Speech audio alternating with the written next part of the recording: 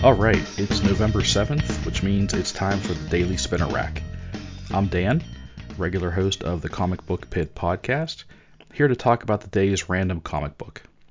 So today's pick from my collection is the supersized, star-studded 200th issue of the Justice League of America, published by DC Comics on, March 1982. This sucker is 72 pages, no ads, and a letter from Jerry Conway that fills the inside front cover and inside back cover, all for a price of $1.50. Talk about star-studded. So, written by Jerry Conway, art by George Perez, Pat Broderick, Jim Aparo, Dick Giordano, Gil Kane, Carmine Infantino, Brian Boland, and Joe Kubert. I mean, any one of those guys, just a classic artist. Inks by Brett Breeding, Terry Austin, Jim Aparo, Dick Giordano, Gil Kane, Frank Giacoia, Brian Boland, and Joe Kubert. Colors by Carl Gafford, Tatiana Wood, Adrian Roy, and Anthony Tolan. Letters by John Costanza, edited by Len Wein. And I don't know if this is what they call the editor-in-chief, but there is no editor-in-chief listed, but Dick Giordano is listed as the quote-unquote managing editor. So this is it. This is a big mamma jamma issue of Justice League. Again, issue number 200. This is a huge book. I never really read any old Justice Leagues. I really didn't get into the Justice League until the mid 80s with the reboot of the Justice League after Legends, which was the Giffen, DeMatteis, Kevin Maguire, Bwahaha era of Justice League. I never really read a lot of classic Justice League, but if I were to read an issue, this would be the one that I would want to read. It was amazing. First of all, so it's called A League Divided, and let's start with the cover of this, which is an amazing George Perez wraparound cover, full of action. You've got the new, like the next generation of Justice Leaguers, which are referred to as the Satellite Leaguers, because the next generation they had the Justice League Satellite, which was always kind of a cool thing. So you had 8 Satellite Leaguers, which are Green Arrow, Black Canary, Zatanna, Firestorm, Elongated Man, Atom, Hawkman, and Red Tornado. And they are fighting against the original 7 members of the League: Superman, Batman, Wonder Woman, Martian Manhunter, Aquaman, Green Lantern, and the Flash. It's just, again, a great cover. There's something about heroes fighting heroes. It's just like a classic comic book trope. It's always kind of fun. This cover is just dynamic. So when the story opens, it takes us back to the origin of the League as chronicled in Justice League of America number 9, so way back in the day. In that story, the heroes individually found themselves up against aliens that arrived from their planet called Apalax, and they each traveled to Earth in a meteorite. After that victory against the aliens, the heroes decided to join forces should they ever be faced with another threat as serious as this one, and hence the Justice League of America was formed.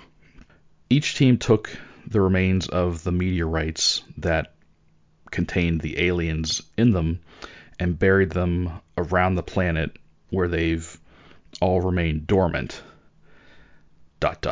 until now. So flash forward to the present, and the founding members are on this mysterious mission to gather the meteorites that they buried years previous. Now, the thing is, the new generation of the League knows something is wrong because they're not acting like themselves, and they attempt to face their teammates down in a series of showdowns. So this you can kind of see where this is going. This book is broken up into chapters with the old leaguers fighting the new leaguers and the various artists tackling each story. So the first one is Firestorm versus Martian Manhunter. Firestorm is alone on monitor duty in the satellite when the satellite is attacked by the Martian Manhunter in the first confrontation, and this one's drawn by Pat Broderick. His fear of fire puts Martian Manhunter at a slight disadvantage, but his myriad of other abilities are enough to easily defeat Firestorm and escape with the first meteorite, which was stored on the satellite.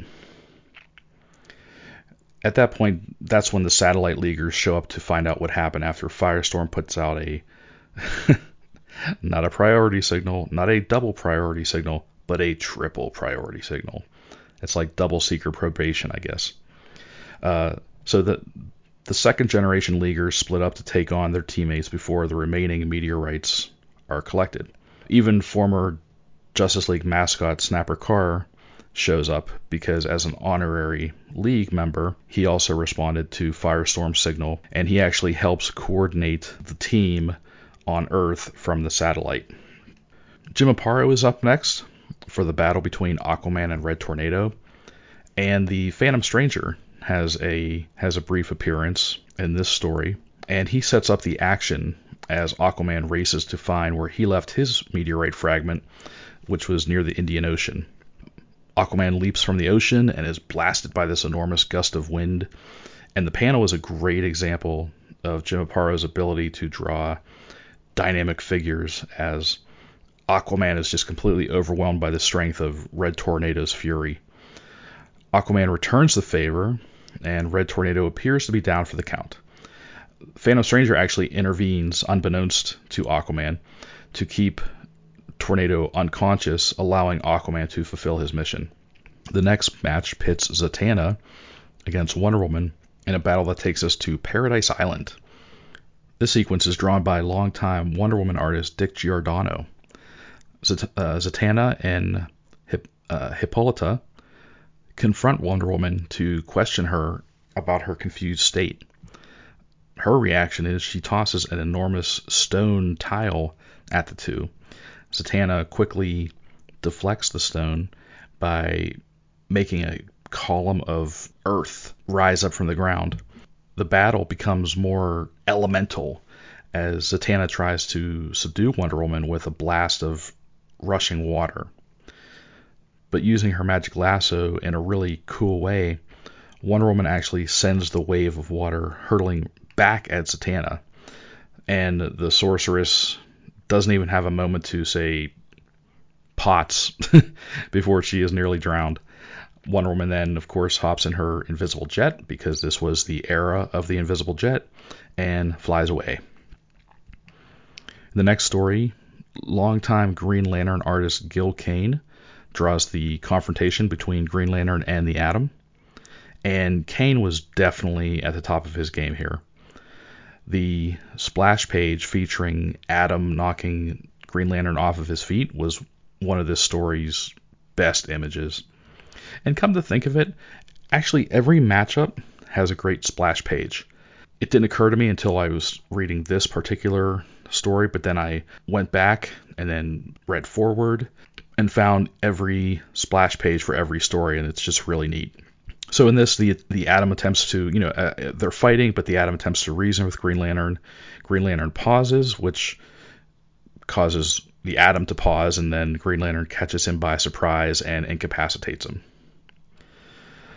Okay, the next story, comics legend Carmine Infantino has two of his co-creations go toe-to-toe when the Flash and Elongated Man duke it out in Italy. Flash just speeds through this battle, still not recognizing Elongated Man because he's also in a confused state. He stops only long enough to play possum, and he gets the upper hand on Ralph.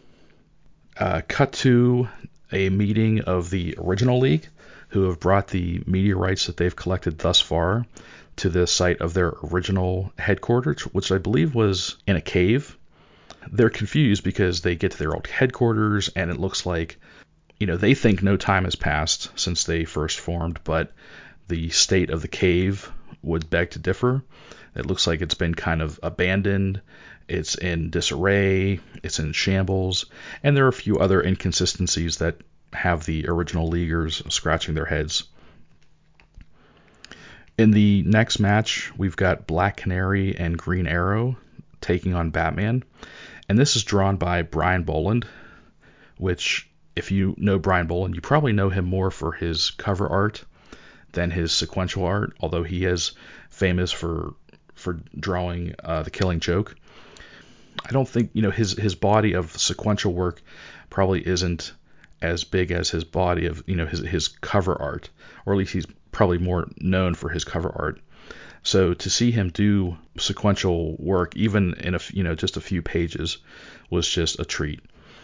There's no mistaking Ollie's fury and being taken down so easily by Batman. I mean, it's Batman, so of course, he's going to win.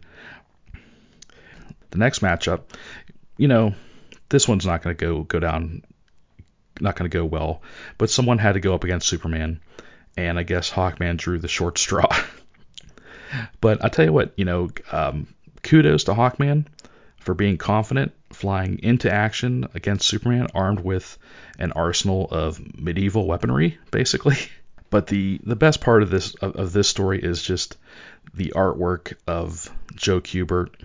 Again, another industry legend. Hawkman takes down a couple of Superman's robots easily.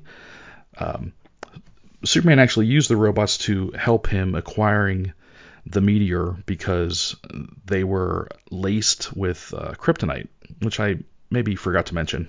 So eventually Superman decides to stop wasting time with the robots, and he actually comes out of hiding to fight Hawkman himself, and he clocks him a good one, sends Hawkman literally off the planet, out of into orbit, drifting into space, where we get another cameo. We get to see Adam Strange because Hawkman is inadvertently snagged by the Zeta beam, which takes him to Rann. Adam Strange, he's like, "Oh damn, that's my friend Hawkman." So he calls the satellite, gets in touch with the Satellite League, and he's like, "Look, I got Hawkman here. I'm going to send him back using the Zeta beam, but I can only send him back into space where we picked him up. So someone's got to go out and get him." So they shoot him back into space. Elongated Man stretches from the satellite out into space and gets Hawkman and reels him back in. So now, with all 7 meteorites collected, the Appalax aliens rise out of them and confront the original League.